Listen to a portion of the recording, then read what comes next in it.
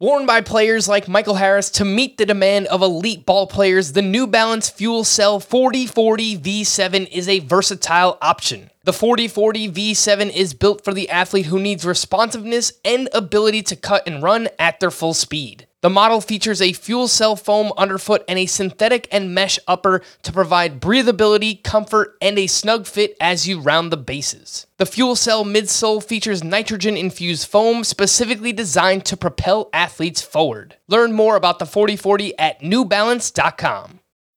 Welcome to the Fantasy Baseball Today podcast from CBS Sports. High drive, center field, hit the wall, grand slam. This is magnificent. Got a fantasy question? Email fantasybaseball@cbsi.com.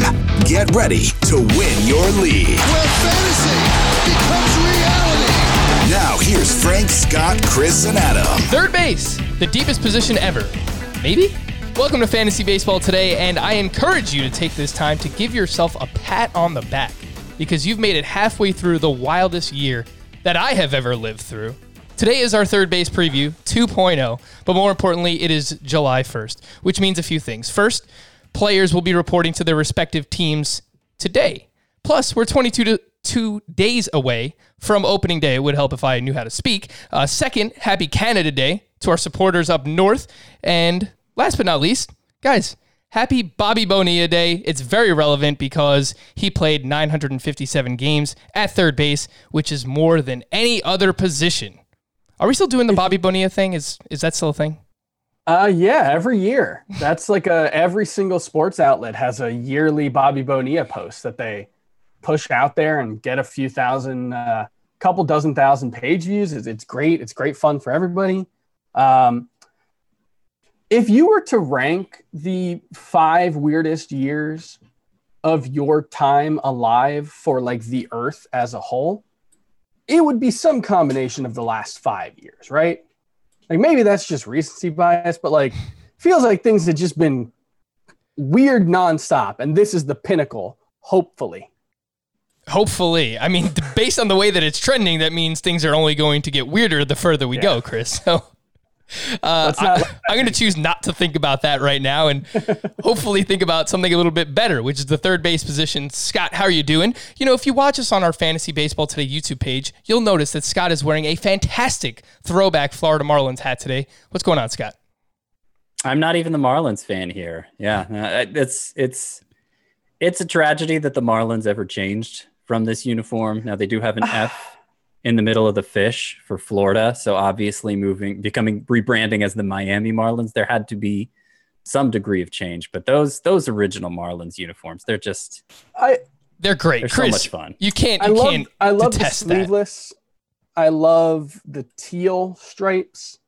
The rest of it was a little too like, we're trying to be the Yankees for me. And also like, I don't have that much nostalgia for this old Marlins logo.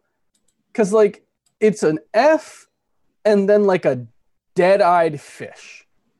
Like a photorealistic depiction of like a dead fish. I don't love that as a team logo. You know, is it dead? I've never seen it as dead. I think it's alive. Fish always kind of look dead. It's not in the water. That's fair.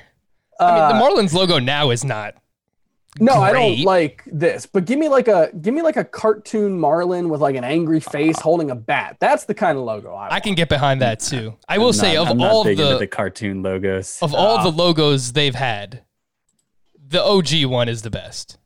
Yeah. But that's setting the bar pretty low.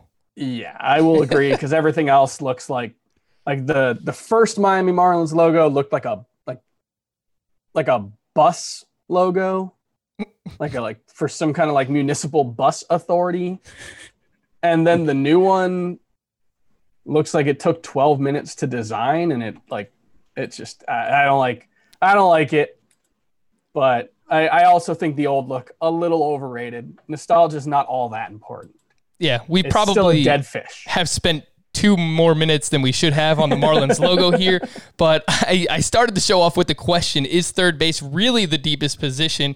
And the reason I ask is because lots of third base eligible players are also eligible at other positions. So let's just assume Alex Bregman, Chris Bryant, DJ LeMahieu, Manny Machado, Max Muncy, Jeff McNeil, Eduardo Escobar, Mike Moustakas, Miguel Sano, and Yuli Gurriel are used at their other positions where they have eligibility.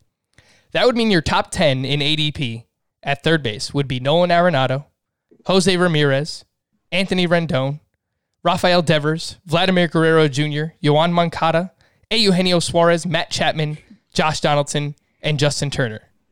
How would you feel about that, Scott? That sounds pretty good. It's still pretty damn good. For a top 10, taking them out. No, I've been doing this for a pretty long time now. I like to say that, but it's also true. This is the deepest I can remember any position being. It is spicy. It is.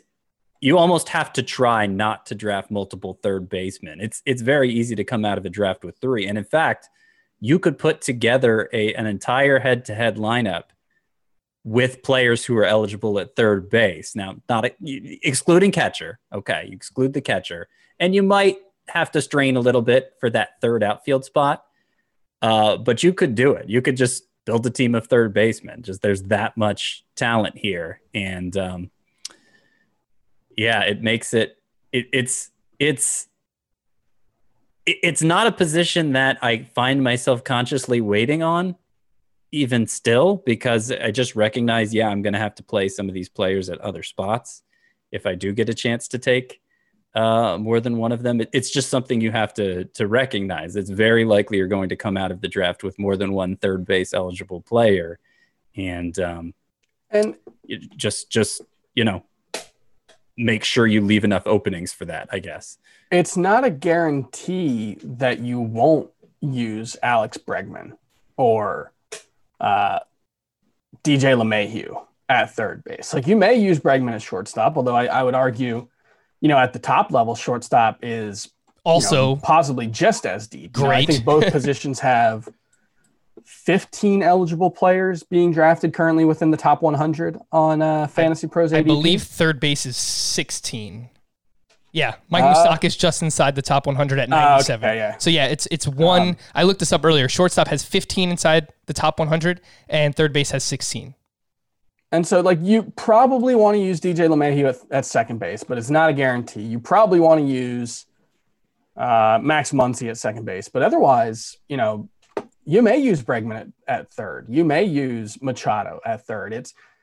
We're not at a point anymore where shortstop is noticeably weaker than third base, at least, among that top 15 or so. I think for the first half of a draft. Yeah, where third base, does start to stand out from shortstop, I think, is when you get into that 20 to 30 range at the position. And you've still got, this is another position where I think you can go 30 deep before you would feel uncomfortable. In ADP, 30 deep going down to Luis Arias at 233.2. I think that's the last guy who, if I had him in my starting lineup, I wouldn't be looking to replace him. After that, you got Michael Chavis and Starlin Castro and guys like that, where it's like, you probably don't need those guys in your lineup, but there's still 30 players who you could reasonably start is pretty good. So let me ask you this, Scott. This position is extremely deep. Yeah, you, Scott. That's right. I'm talking to you. Which third baseman do you find yourself drafting most often? That's a tough question to answer, because I have gotten a lot of these guys a lot of times. I think it's technically Bregman. Well, I don't know. If you want to go down as far as J.D. Davis, it's certainly J.D. Davis, who, of course, I've talked about a lot as a sleeper, basically every chance I get. And sometimes I draft him as an outfielder, not a third baseman, but sometimes he has been a third baseman or corner outfielder again. Again, that didn't make sense what I said, but if you don't want to go that deep, it's probably Bregman. Actually, he's somebody I am.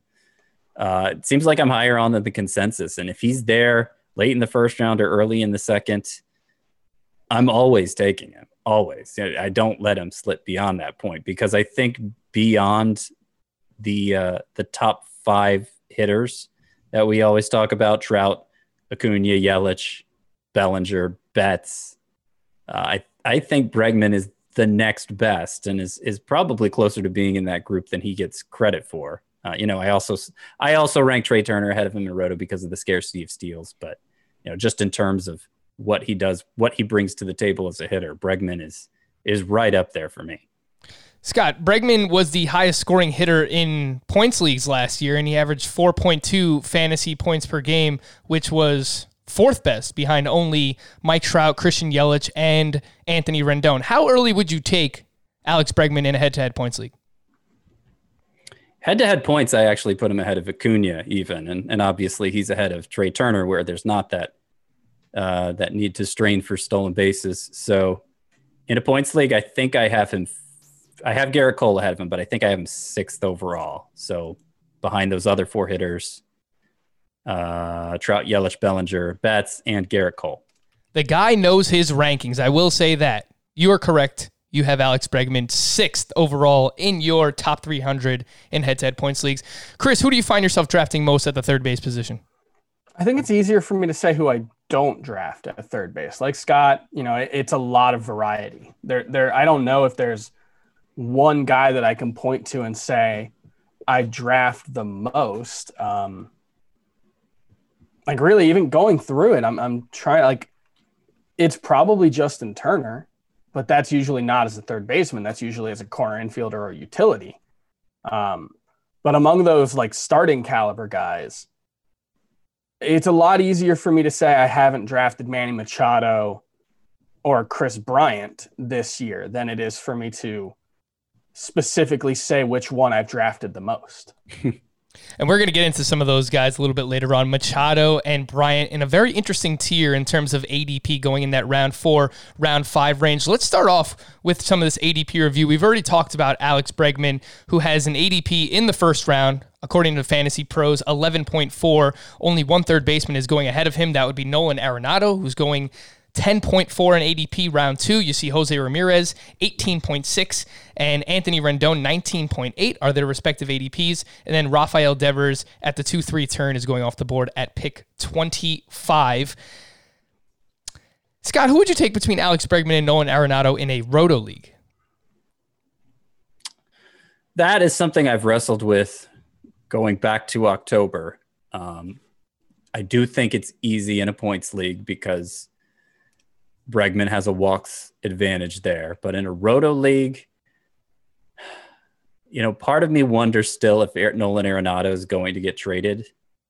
It seems unlikely, of course, given everything else teams are having to deal with right now. But it is possible, and that was a big storyline heading into spring training because of some things he said about the organization. Even though he signed a long-term deal there, it didn't sound like he was satisfied with the way they were doing things. And obviously that would have an impact on his value. But if you're just summing it up, the 5 standard categories for rotisserie, I think Arenado has the slight edge there. He's just been so consistent. And obviously with the plate discipline advantage that Bregman has, you don't gain that there. I think Arenado is a safer source for home runs. I think he's proven to be a safer source for batting average, even though that's probably a closer call. And I would say Arenado has a slight advantage there if you're not factoring in the possibility of him getting traded. And if you're not factoring in the dual eligibility, which of course does come in handy, even if you don't know it at the time you take Bregman, it could come in handy later on. Arenado's average offensive line over the past 5 seasons, a 300 batting average, 40 home runs, 104 runs scored, and 124 RBI, only 3 steals. He will not give you anything in the steals categories. But if you're just talking about a pure 4-category contributor, you'll be hard-pressed to find someone who contributes more in those categories specifically than Nolan Arenado. I guess in Roto, if you think Bregman can bounce back with the steals, that might be something that you want to consider. In this group, Chris, Jose Ramirez, very polarizing player. Let's call him that. His first 80 games last year, he was hitting .215 with 5 homers and 18 steals. I remember at the time, I drafted him in the first round, I think top 3 pick in a Roto league. I proclaimed he's a bust. There's just no coming back from this for Jose Ramirez. Well, Jose Ramirez must have been reading my Twitter because July 1st on, 49 games, he hit .321, 18 homers, 36 runs scored, 53 RBI, only 6 steals. That pace over 155 games, 57 home runs, 168 RBI is what Jose Ramirez did. Can you argue that he should be the first third baseman taken in Roto leagues over Bregman and Arenado? Yeah, you can definitely argue it. Is it something you would do? It was the consensus a year ago.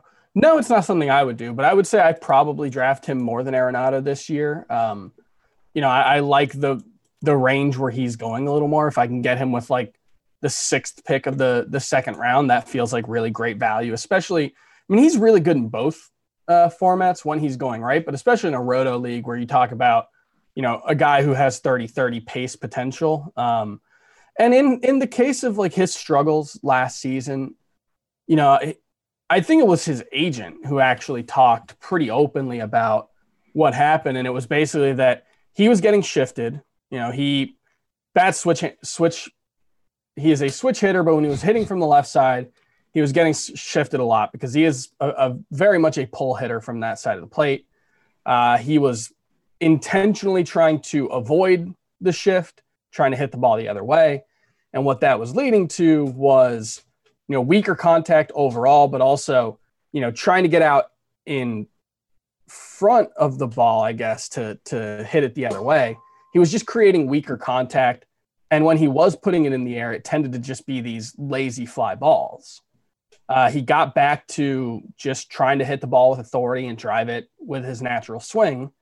And he was a dramatically better player. And so this is one of those scenarios where sometimes, the full season statistics are more predictive than the half season statistics is the line. But I have to make like a ding button every time you say that.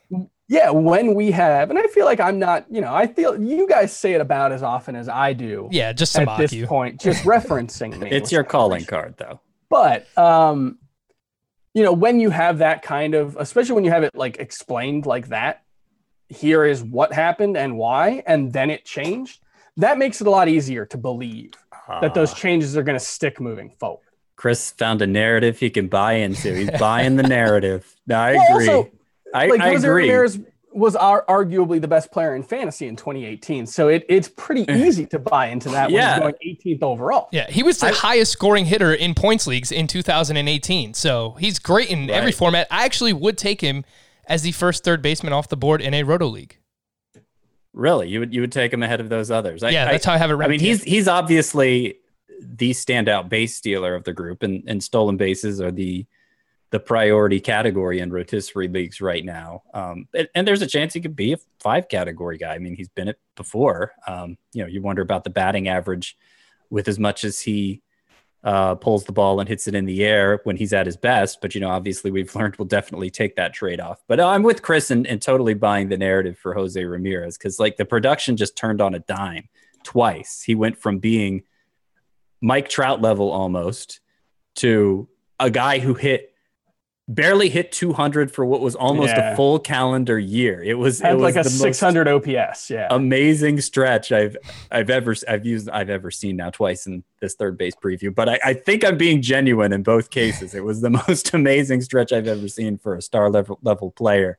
And when he got it back, it was all the way back. So I think as a mid-second round pick, I'm always happy to take him. He might actually be undervalued, Jose Ramirez. Quickly with Anthony Rendon, seems like a pretty safe pick in the second round. Again, the ADP is 19.8. Any concern over him moving to the American League? No, you question whether the power breakthrough last year was real. He did legitimately hit the ball harder and with more of a power profile. But he had at around 30 years old, it's kind of late for that sort of breakout. But the thing is, he doesn't even need to sustain that to be a stud. If he does sustain that, he's probably the best third baseman, he's definitely in that discussion. And if he doesn't, it might be a slight reach with a late second round pick, but previous Anthony Rendon would have still been no worse than like a 4th rounder probably. Yeah. It's interesting. He was basically exactly as good. He was by Roto scoring. He was slightly better than Alex Bregman. I'm not sure about head-to-head points. They both excel in that format as well. Yeah, Rendon's a stud in points league either way. Worth pointing out. He was I don't know, maybe a little bit worse than Bregman in 2018, but I think that mostly comes down to Anthony Rendon didn't score as many runs as Alex Bregman in 2018. I think that's most of the gap in their ranking. And so, the fact that you can get him, 8 picks later, I think it does make Anthony Rendon a pretty good value. Really, last season, there was basically no difference between Rendon, Arenado, and Bregman. They were 3 of the top 10 hitters in fantasy overall. Yep. Rendon was he took more of a step forward, but I don't know. It seems like there's a little more skepticism in his price than with Bregman. When Bregman, his step forward was arguably just as big as Rendon's. And Rendon's not in as good of a lineup as Bregman is. Rendon. But the top of that lineup is as good as any in baseball. High OBP guy who's going to be batting between Trout and Ohtani. So, makes a ton of contact batting behind Mike Trout. 130 RBI season is not out of the question. Well, it isn't with only 60 games. I hear what you're saying. That would be amazing. Scott, for Rafael Devers, who's going at the 2-3 turn, how much in a 12-team auction, $260 budget, how much would you spend on Rafael Devers? Well, you can look that up, Frank, and tell me probably more accurately than I can come up with the top of my head. I think it's... You have him for 31. You have him for 31. I have him for 33. Okay. Yeah. Devers is...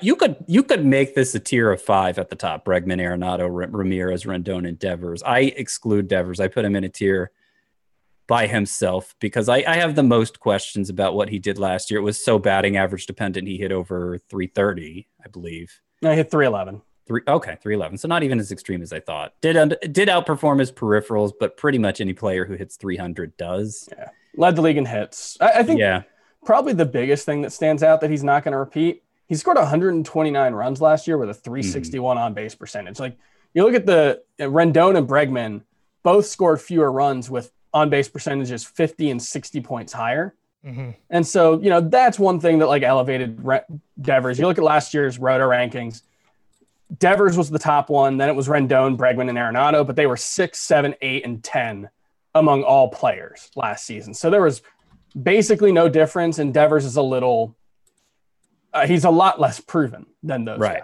Look, I'll just say, if you're getting Rafael Devers in the 3rd round, I think you're doing pretty damn well. So I'm a big fan. You're the big Devers guy. I am a fan, and we'll talk about this with Yoan Moncada, but they made similar changes to their profile last year, and it was even more dramatic for Devers, where he lowered his strikeout rate from 24.7% in 2018 to just 17% last year while being more aggressive. So he swung more and swung more at I just said swang. I do that. I do that a lot.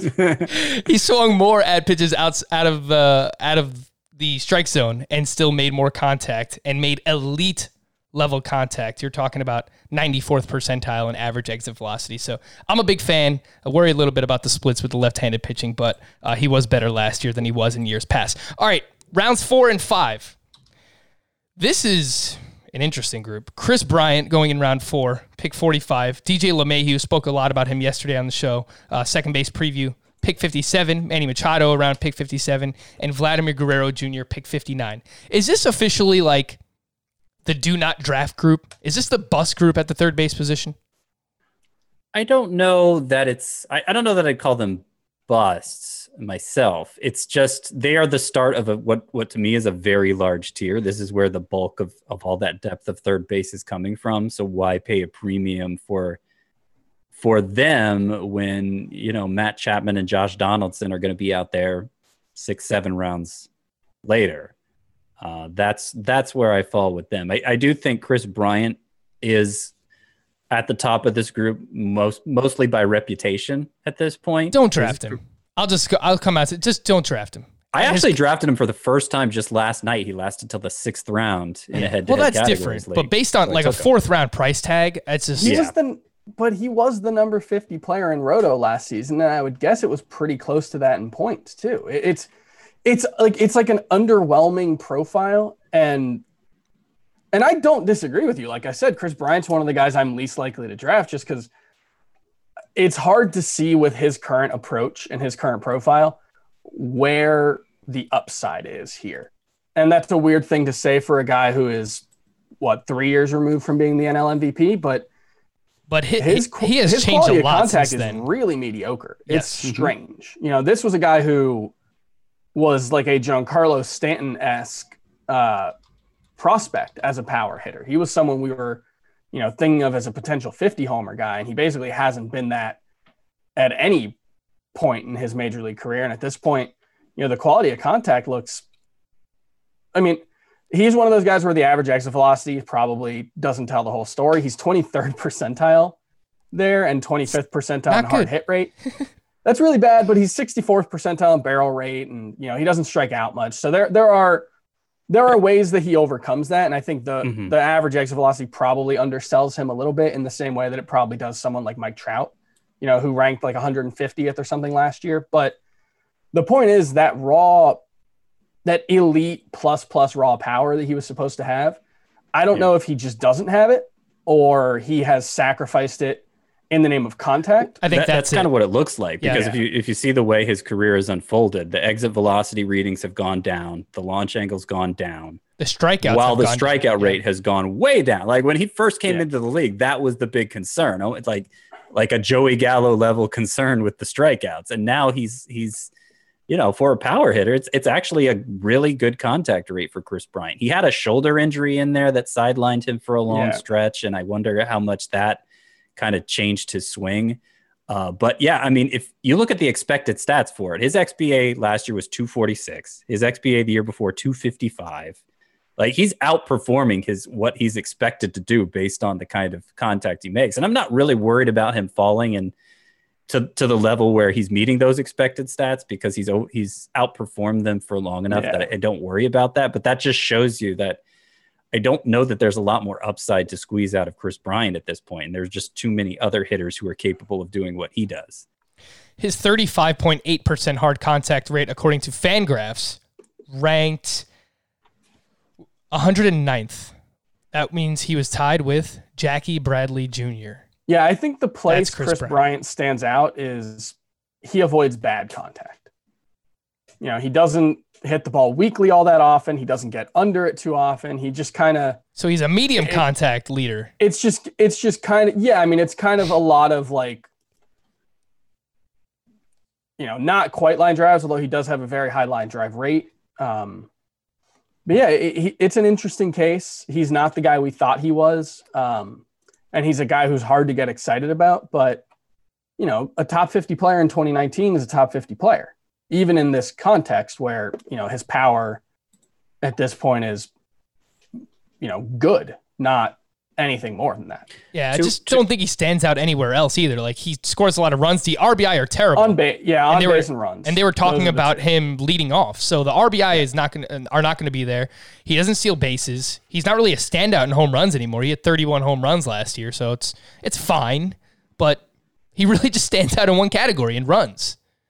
This is, I think, the most demonstrative of where Bryant's place is at third base and how deep the position is, how replaceable a Bryant level player is at this position. Because at the top, if you look at head-to-head points per game, at the top you have Rendon 4.3, Bregman 4.22, Arenado 3.78, Devers 3.87. That's a big drop, it seems like, just from Rendon to Bregman and Devers to Arenado. And yet they're still distancing themselves from this next group, which Kris Bryant was 3.35 last year, right? Max Muncy was 3.41, Jeff McNeil 3.40, Eduardo Escobar 3.38, Miguel Sano 3.35, Josh Donaldson 3.31, Yohan Moncada 3.23, Suarez 3.20, Chapman 3.20, Mike Moustakas 3.17. Like they're virtually identical.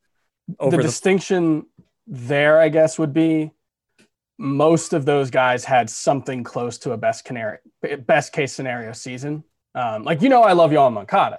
He's not going to hit 315 again. I don't know if Jeff McNeil had a best case scenario season, but it was a really good season. Miguel Sano had his best season. So I guess that's the one place that Kris Bryant stands out, is like, there seems like very little volatility in his profile, but he's someone you should. Fair. I don't think he was far off from his best case scenario if his profile holds. I would say I don't think there's a lot of downside for Bryant, but there's not a lot of upside at this point either. Let's move on from Kris Bryant. Manny Machado, you guys are on record. You are not going to draft him, correct? He has to fall. And I think he belongs more in the 80 to 90 range. I've said it before, but I don't think there's that much of a difference between him and Mike Moustakas at this point. And you'll notice I didn't mention him when I was listing all those out third basemen off that were virtually identical last year. They were, in the 3.2 to 3.3 range. Manny Machado was 2.89. Yeah. And, Roto, I think it's closer because he loses something. Well, he doesn't actually lose that much in plate discipline. It's just really his runs and RBI didn't compare. That lineup's got to be better too. If the lineup's better, it to be. And he plays a little better, gets that average into the 275 range and keeps that 35 homer pace, then you're probably looking at, 100 runs, 100 RBI, in which case the profile looks a little better. He's just another guy who I think there are other guys who have more upside who are going later. It's very similar to Bryant for me. Like I tier him with this group, even though he finished behind them last year. I think he could be a little better than last year, but he rises to the top of this group mainly because of name value. And I think in terms of expected production, he doesn't deserve it. I expect that lineup to be significantly better. Hopefully Fernando Tatis can stay healthy. They traded for Tommy Pham. They traded for Trent Grisham. Will Myers should be in the lineup every day now with the DH. They just acquired Jorge Mateo. Huge news there as well. Not really, but the point that I'm getting at is I think that this lineup is going to be much more improved. I am by far and away the one who's most likely of our group here on the show to draft Manny Machado. Let's not forget, top 6 third baseman in both Roto and points in each of 2015 through 2018, of course, before last year, which was not a great season. I will not defend it. Vladimir Guerrero Jr. is going in the 5th round, just 2 spots after Manny Machado. The FOMO. I listened to your guys' position preview from back in February for third base last night, and you brought up the word FOMO a lot for Vlad, and I think that's a good way to put it, but is FOMO enough of a reason to use a borderline 5th, 6th round pick on Vladimir Guerrero Jr.? Like, what's his best case scenario? If you're only playing in one league, you can't draft Vladimir Guerrero at this price. If, like us, or like some other people out there, if you play in 5, you probably should try to get Vladimir Guerrero on one of your rosters. If you play, like us, I think I'm playing 10 or 11. I do have Vladimir Guerrero in a couple of them, and it's because the most likely outcome is he's just a guy at third base. That's what he was last season. That's probably even a little generous. He was, pretty well below the fantasy replacement level at third base last season. On the other hand, I think he had 8 batted balls of at least 115 miles per hour last season. That led baseball, and that was in a, not a full season for him. He dealt with injuries. He clearly wasn't the guy we thought he was, and he still led. There's a chance that this is a Miguel Sano raw power type of player with Anthony Rendon's plate discipline. That is ultimately what you're talking about. And when you talk about that, he wasn't that Albert Pujols player we thought he might be last season, but there were glimpses of the skill set, even in a disappointing season. The peaks in exit velocity really stood out for Vladimir Guerrero. And the home run derby performance he put on. He didn't technically win, but he should have. He was the star of the home run derby last year. And that showed the kind of raw power that's in there. He just doesn't elevate enough, we saw in his first stint in the majors. But, doesn't strike out a ton. You definitely could see how things would go very right for Vladimir Guerrero. And I do tier him with this group. But given the alternatives at the position that are, already going to make you, third baseman, one of your most productive positions in your lineup. You can't afford to be the guy who doesn't have a big time contributor there. And Guerrero wasn't last year. And he has to be a value for me. I don't even necessarily agree with, I want a share of him in one of my leagues. I build my teams independently of each other. I just want, every time I go into a draft, I want it to build the best team I think I possibly can. And Vladimir Guerrero is never a part of that for me because I have to pay.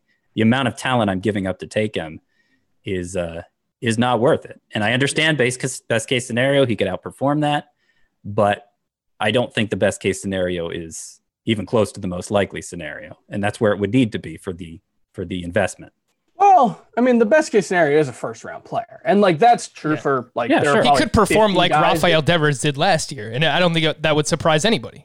Right. But Devers was going in like round 13, 14 versus that's round the difference. 5, 6. Although Devers probably wasn't going this much later going into 2018. As at that same kind of point in his career. Yeah, in 2018, I took him at like the 6-7 turn in one of my leagues. And let's be clear, as good a prospect as Rafael Devers was, Vlad is better. Was not Vladimir Guerrero. Vladimir Guerrero was, we kind of throw the term generational prospect around a lot, and I think it's been applied to Wander Franco this year, and it's been applied to Chris Bryant in the past, and yada, yada, yada.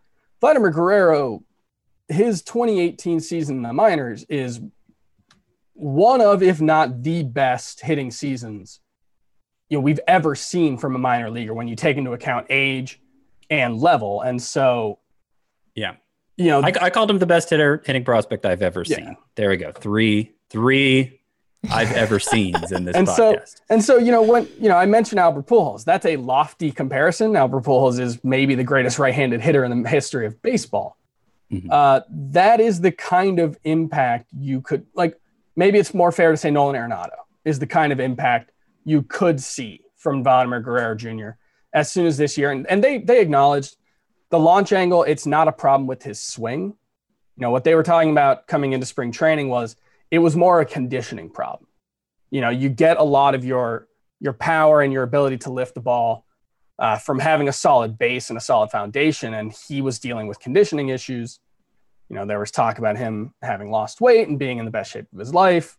Ring the alarm, best shape of his life. But, the upside here is really as high as potentially anyone at the position.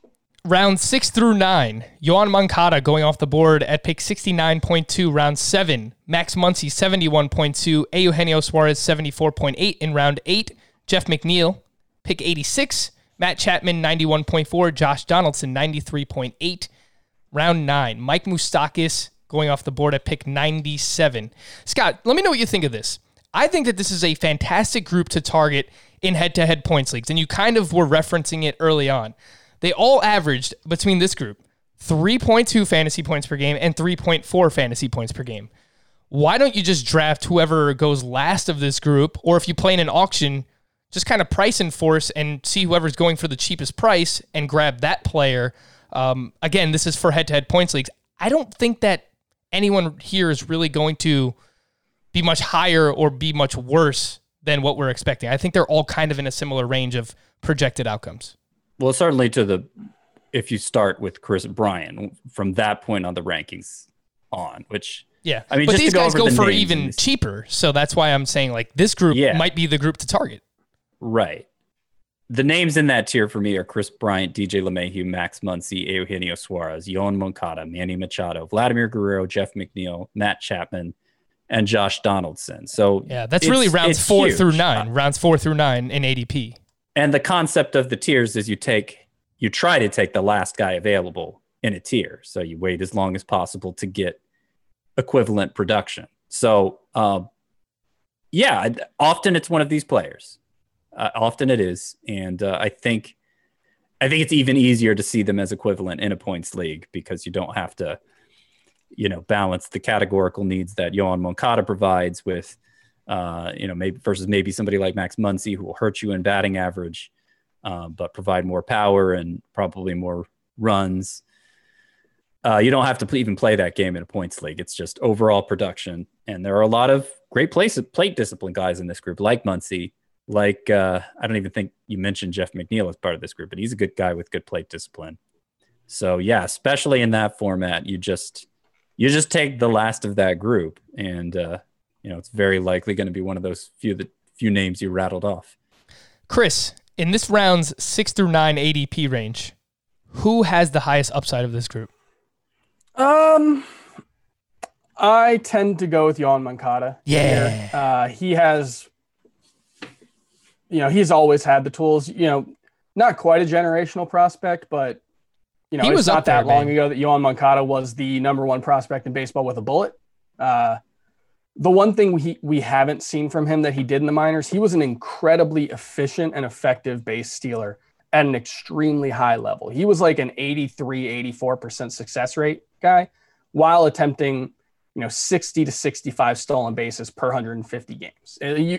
That's the kind of thing that typically translates into at least 30 steal potential in the majors. And we've seen with the White Sox that they don't necessarily let their guys run as much in the majors as they do in the minors. We've seen that with him. We've seen that with Tim Anderson. But there was some talk this offseason about, he's dealt with hamstring issues in the past that have kept him from taking advantage of his speed. He's done some, put in work this offseason. That was one of his focuses to, be more flexible and avoid those injuries, hopefully.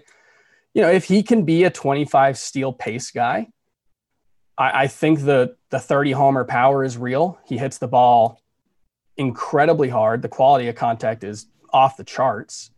And the improvements he made as a contact hitter last year, I think, are for real as well. And so, if he can get to be a 25 stolen base pace guy, all of a sudden, I do think you're talking the upside here is similar to what we've seen from Trevor Story the last few years, which is a first round caliber player.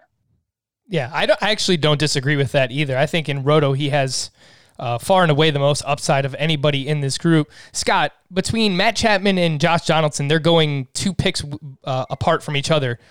Who would you take between those two? Is it just whoever lasts the longest on the draft board? Because they're very similar players. Yeah, and in theory, that's what it is. But of course, when you see only 2 left in the tier, you can't expect both necessarily to make it back to you. You should probably take one. You probably want to take the second to last guy in a tier.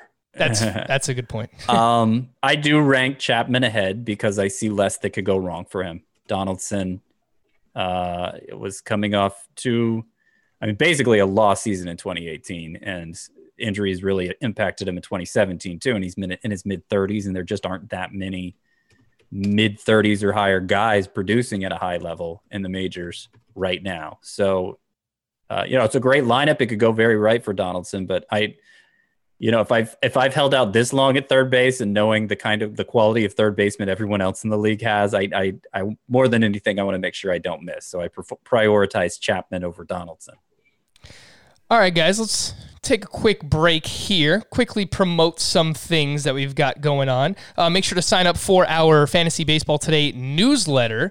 Go to cbssports.com/newsletters. You can sign up for all of the CBS Sports newsletters, but specifically for us, the Fantasy Baseball Today newsletter. Chris, you've been doing a great job sending that out. You've been getting our sleepers, breakouts, busts, and we're going to have mock draft review, basically everything that's on the site, just emailed right to your inbox. So make sure to sign up for that. And a reminder that you can find us on all of your favorite podcast platforms, but specifically on Spotify. We have playlists set up for all of our position previews. You want to go back and listen to the ones Adam did with these guys, you can listen to 2.0 now. We also have a playlist set up for all of our mock draft review that we've done. So again, that is on Spotify, and I think those playlists are quite helpful. All right, let's take a quick break. When we come back, sleepers, breakouts, and busts at the third base position. Passion, drive, and patience. What brings home the winning trophy is also what keeps your ride or die alive. eBay Motors has everything you need to maintain your vehicle and level it up to peak performance. From superchargers, roof racks, exhaust kits, LED headlights, and more, whether you're into speed, power, or style, eBay Motors has got you covered. With over 122 million parts for your number one ride or die, you'll always find exactly what you're looking for. And with eBay Guaranteed Fit, your part is guaranteed to fit your ride every time or your money back. Because with eBay Motors, you're burning rubber, not cash. With all the parts you need at the prices you want, it's easy to turn your car into the MVP and bring home that win. Keep your ride or die alive at ebaymotors.com. Eligible items only, exclusions apply. The all-new Hyundai 2024 Santa Fe is equipped with everything you need to break free from the dull work week and embark on an adventurous weekend with your family. The all-new Hyundai Santa Fe's features like available H-Track all-wheel drive, standard third-row seating, available dual wireless charging pads. Nothing beats a weekend away with the family in the great outdoors, whether it's camping, hiking, river rafting, or anything in between. With third-row seating, nobody is left out. The entire family can experience the thrill together, and nobody wants a dead phone. Available dual wireless charging pads make it so nobody gets stuck, and we can check our fantasy baseball teams together. Learn more about the all-new Hyundai Santa Fe at HyundaiUSA.com. Call 562-314-4603 for complete details. Welcome back to Fantasy Baseball Today. Third Base Preview 2.0, sleepers, breakouts, bust. Scott, are you ready to provide us with a sleeper at the third base position? I am ready to provide you with a sleeper. And this is a crowded position, so I have a lot of ways I could go here, but Gio Urshela has to be the guy. I mean, he might technically be the third baseman I draft most often, although you're talking about round 16 and beyond at that point. He doesn't deserve to go that late. If you think he is for sure the Yankees third baseman and will remain the Yankees third baseman, even with Miguel Andujar back, defensive difference between the two is so great that it makes sense he would be, then you can expect Urshela to be a relevant contributor in fantasy. And if you buy into the power breakthrough he had last year, which was tied to a swing change he made, basically wasn't using his lower body previously in his swing, was really just focused on making contact until last year. And, he became this, he became 21 homers and 442 at-bats. He was a solid home run hitter. And while maintaining that high level of contact that he showed throughout his career, it gives him one of the best profiles for batting average in all of baseball. His XBA was top 25. It was ahead of Freddie Freeman. It was ahead of Charlie Blackmon, two guys that we imagine hitting over 300 consistently. Gio Urshela was there. And because he makes so much contact in a lineup where he's going to have a lot of high OBP guys in front of him, I think he's going to be a standout in RBI too. So standout in batting average. Can't expect to find many of those late who won't hurt you in the home run category. Stand out in RBI potentially. And I think his role is safe. I mean, there are certainly ways it could go wrong. Maybe it was just a total fluke, even with the swing change narrative there, but the price is certainly right for Gio Urshela. Yeah, especially at an ADP of 225.4. So he's going in round 19. He's not going to sink your team. Even if he is not the player he was last year, you could just drop him and it won't really hurt you for where he's going. But the upside is if he comes anywhere close to what he did last year in that Yankees lineup, he really could be a standout here at the position. Chris, what do you think? A sleeper at third base. What do you got? How about a guy who I think could be a kind of poor man's Chris Bryant, and that is Brian Anderson. Let's just call him Chris Bryant Anderson. Brian Anderson is not someone that we typically talk a lot about. We've mentioned him a few times over the last month or so, I think. He's not someone that typically gets much respect for fantasy. His ADP is 222.8 right now. And, based on what he did last season, it's not necessarily unfair. However, he is someone who hits the ball actually reasonably hard, reasonably consistently. 67th percentile in exit velocity, 86th percentile in hard hit rate. So a better quality of contact than you probably think. And, he has shown above average contact skills in the past as well. If he can sustain the launch angle improvements he made in 2019 with the strikeout rate that he had in 2018 when he was a 19% guy, it's not that hard to see a 275, 280 average, 25 to 30 homers for Brian Anderson. Obviously, where he will fall short in comparison, especially to someone like Chris Bryant, is just that run production. This Marlins lineup is not nearly as good as the Cubs. But, last season, over 155 game pace, he was 25 homers, 151 combined runs in RBI, and 6 stolen bases. If the Marlins lineup is a little bit better, it's not that hard to see him getting into that 180 pace range for runs plus RBI. And, I could see him settling in as kind of the new version of Kyle Seager, someone who used to be a pretty reliable fantasy option, never because there was huge upside, but just because it was a safe profile, as a low-end third baseman or corner infielder. I think Brian Anderson can be that guy. Yeah, I like the call on Brian Anderson. Continues to raise his launch angle and hit more fly balls as well. Something I've referenced a ton the past couple of months is James Rousden has come over from the Minnesota Twins. He was their hitting coach last year, and he was instrumental in them lifting the ball more and pulling the ball more, and he is now the, wait for it, offensive coordinator of the Miami Marlins, but apparently Turner is going to try and help them raise their launch angle there in Marlins Park. So if Brian Anderson continues trending that way, I like that call a lot. Scott, breakout at the third base position. Let's say it together on 3. 1, 2, 3. J.D. Davis. J.D. Davis. Oh, that's right. Yes. My single favorite hitter to draft this year. Dual eligibility, like I mentioned before, outfield as well. Here's the simplest way to put it. He hit 307 with an 895 OPS last year, and his expected stats say he underachieved. He makes hard contact. He makes it on a line. He hits the ball to all fields. It's a great hitting profile. It was the numbers were virtually identical against lefties and righties, so no split concerns. When he was exposed more in August, got a chance to play every day because of some injuries. He hit 295 with 8 home runs and a 951 OPS. Just like any scenario, J.D. Davis did his thing.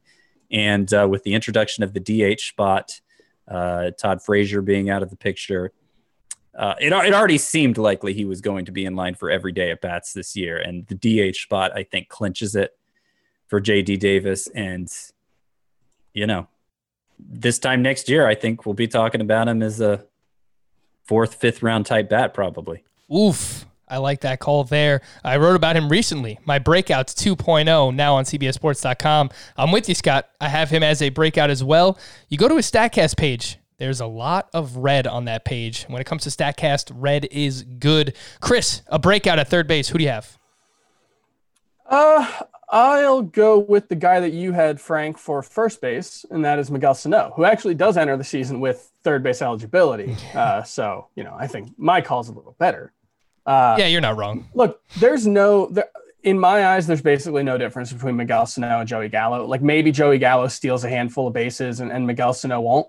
But in terms of their profile, in terms of the power production, in terms of how hard they hit the ball, I think they're basically the same guy. If anything, Miguel Sano might actually be a little better hitter just because he has been a consistently high BABIP guy, whereas Joey Gallo's really only done it for one season. He was on a 50 homer pace last season. He was on a 100 RBI and 100 run pace. He walks. The batting average is never going to be helpful, but given the fact that he's, kind of like Yohan Moncada, a historical BABIP guy, I think he's like a 330 or 340 BABIP for his career. The batting average shouldn't hurt you as much as you think. I don't think there's that much of a difference between Miguel Sano and Joey Gallo, who's going 5 rounds earlier. I don't think there's that much of a difference between him and Matt Olson, who's going like 7 rounds earlier than him. I'll throw Pete Alonso in that mix. I mentioned him on the first base preview. In a 60-game season, if they both play every game, I don't think that Miguel Sano and Pete Alonso will be that different. Yeah, Pete Alonso, I think, is a little safer in terms of the batting average. And obviously, the one thing that Miguel Sano does not have is the track record of playing a lot of games. He has struggled a lot with injuries. Last year, I think it was a heel injury that got infected, but he's had, I think, Tommy John surgery in the past. He's had a whole bunch of issues that have impacted him. But when he's on the field, he is in that discussion for the best power hitters in baseball. And, one of the handful, maybe 4, 5, maybe 6 guys that you could realistically say 50 homers is not an unreasonable expectation for a full season. Scott, when it comes to busts at the third base position, let's make this one quick. Who do you have here? Could go with Vladimir Guerrero, but I want to focus on Manny Machado here. As I mentioned before, he wouldn't be a bust if he didn't go as high as he does. 59th overall on average. That's 30 picks ahead of Matt Chapman, 34 ahead of Josh Donaldson, 38, I think, ahead of Mike Moustakas, who Chris compares him to. I think his expected production comes closer to that group than the group he's actually being drafted alongside. And the reason for that is because So basically, he broke out as the hitter we know him now in 2015 for the Orioles. So let's forget about his career before that. First 3.5 seasons with the Orioles, he hit his final 3.5 seasons with the Orioles, beginning with that breakout. He hit 285 with 860 OPS overall, but away from Camden Yards, that hitter's park, he hit 268 with a 787 OPS. His numbers since leaving the Orioles, home and away, 261 with an 805 OPS. Basically the same as those away numbers during his time with the Orioles when he was actually great. So, you look at the hitter profile, not a lot of line drives there, really sells out for the fly ball. It doesn't look like a guy who's going to hit for average. If he's in a big park, it looks like a low BABIP profile, very close to Mike Moustakas, actually. And I think that's just who he is now. I like I mentioned earlier, I think he will be a little better than last year because the lineup around him has improved and he may have had a little bit of bad luck with the batting average, but I don't think he was extremely unlucky last year. And I think that's closer to the Manny Machado we can expect going forward. Chris, I see a lot of head nodding there. Ditto. All of that. You have the same pick? That stat about him away from Camden Yards, I'm always wary of just taking home road splits at face value because they're, hitters tend to play better on the road or at home overall. So but when you're talking about that extreme of an environment, and Camden Yards is one of the best home run environments in baseball, that extreme of a split, and then it carries over first with the Dodgers and now with the Padres. And then the fact that the move from Camden to Petco is, one of the worst you could possibly make as a power hitter. I think he's a low 800s OPS bat at this point in his career. Boo, boo, boo, Scott and Chris. I'm all right being on an island. I'm on an island for Jose Abreu. I'm on an island for Manny Machado. And look, if Manny Machado stinks, I can't deny it. I mean, there's video evidence. You go back and watch me say that I like Manny Machado, and Chris and Scott say that they don't like him. So it's all on record. I will draft Manny Machado this season. These gentlemen will not. Let's get back to ADP rounds 10 through 12. A lot of names here we've already talked about the past couple of days. Eduardo Escobar, Miguel Sano, Yuli Gurriel, Tommy Edman, and Danny Santana. So I don't think we need to spend much time on these guys. Let's move on to rounds 13 through 15. Round 13, Justin Turner going off the board at pick 151. Hunter Dozier in round 14 at 168. And then in round 15, you have Scott Kingery at 169 and J.D. Davis, the aforementioned, at 171. Chris, I know that you are a Justin Turner guy.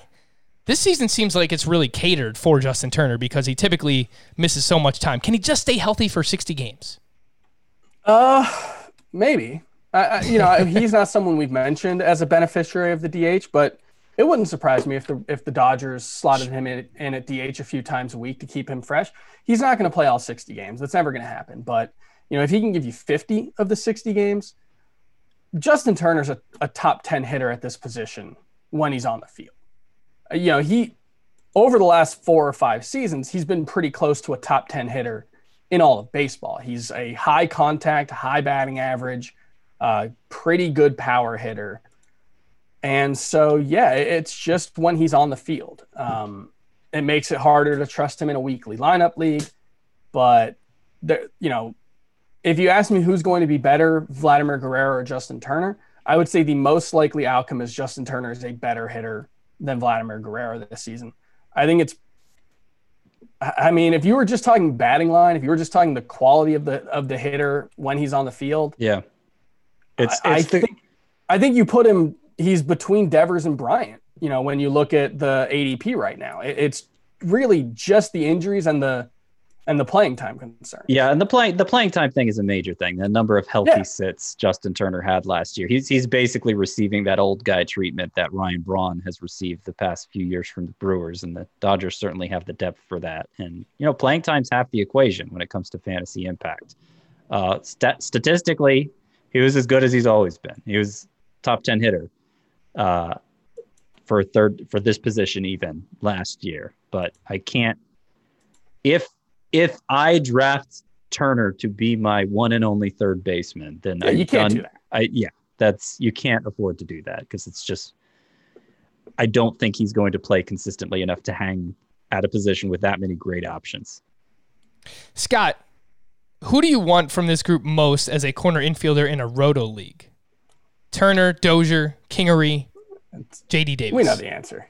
Oh, of course it's J.D. Davis. But I do like Scott Kingery. I was going to say, I want being... Kingery. I mean, as much as I like J.D. Davis, and I do, I mean, in a Roto League, I feel like Scott Kingery is not getting the respect that he should.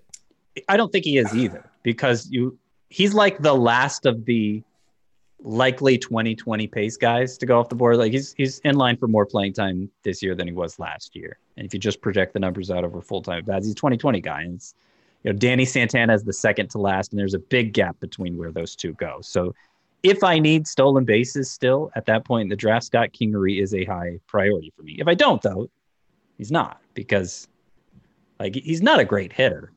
He's going to hit for power because everybody who's anybody hits 20 home runs these days, but he's probably not going to help in batting average.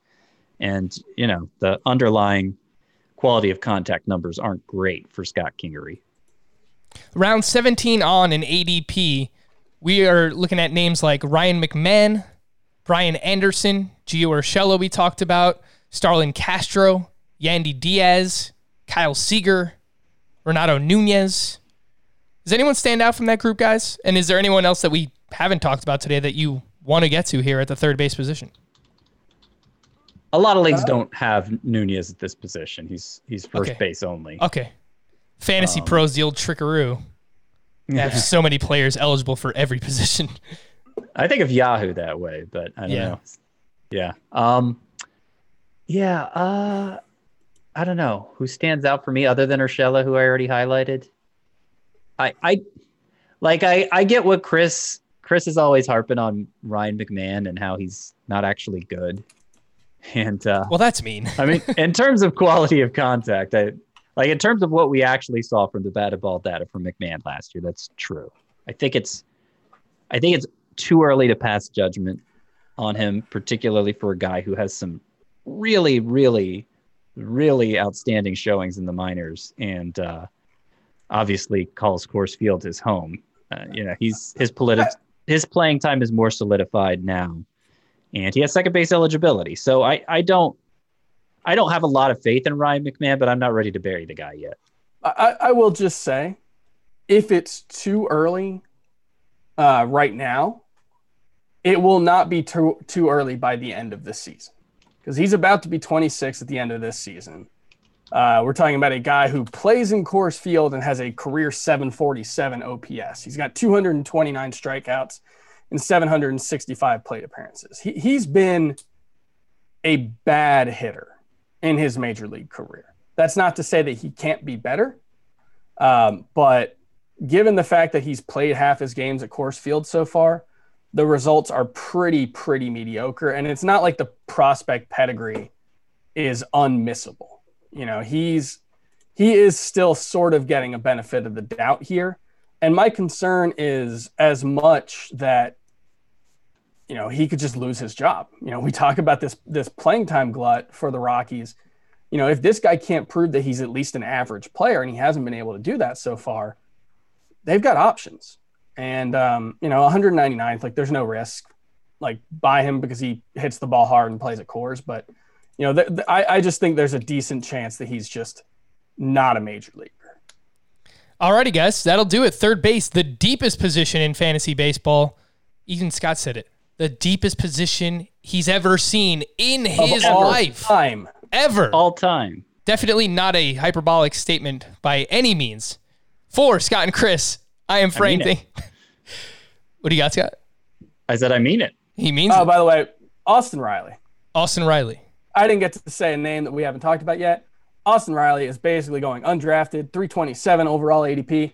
Draft Austin Riley. If Austin Riley's there with your last pick, make Austin Riley your pick. Make him your third to last pick to make sure that he doesn't get to that point. Yeah. But he's only outfield only right now. Could have saved it for the outfield preview, Chris. Fair. Again, Fantasy Pros throwing us off. The Fantasy Pros trickaroo. For Scott and Chris, I am Frank. Thank you all for listening and watching on the Fantasy Baseball Today YouTube channel. Happy Canada Day. Happy Bobby Bonilla Day. We'll be back again tomorrow. Bye-bye.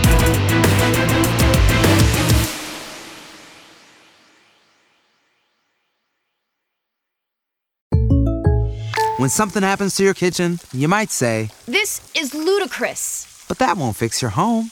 that will only get you the rapper, Ludacris. Having trouble? Don't panic. Don't be alarmed. You need to file a claim? Holla at State Farm. Like a good neighbor, State Farm is there. That's right. You can file a claim on the app or call us. Thanks, Mr. Chris. No matter how ludicrous the situation, like a good neighbor, State Farm is there. State Farm, Bloomington, Illinois.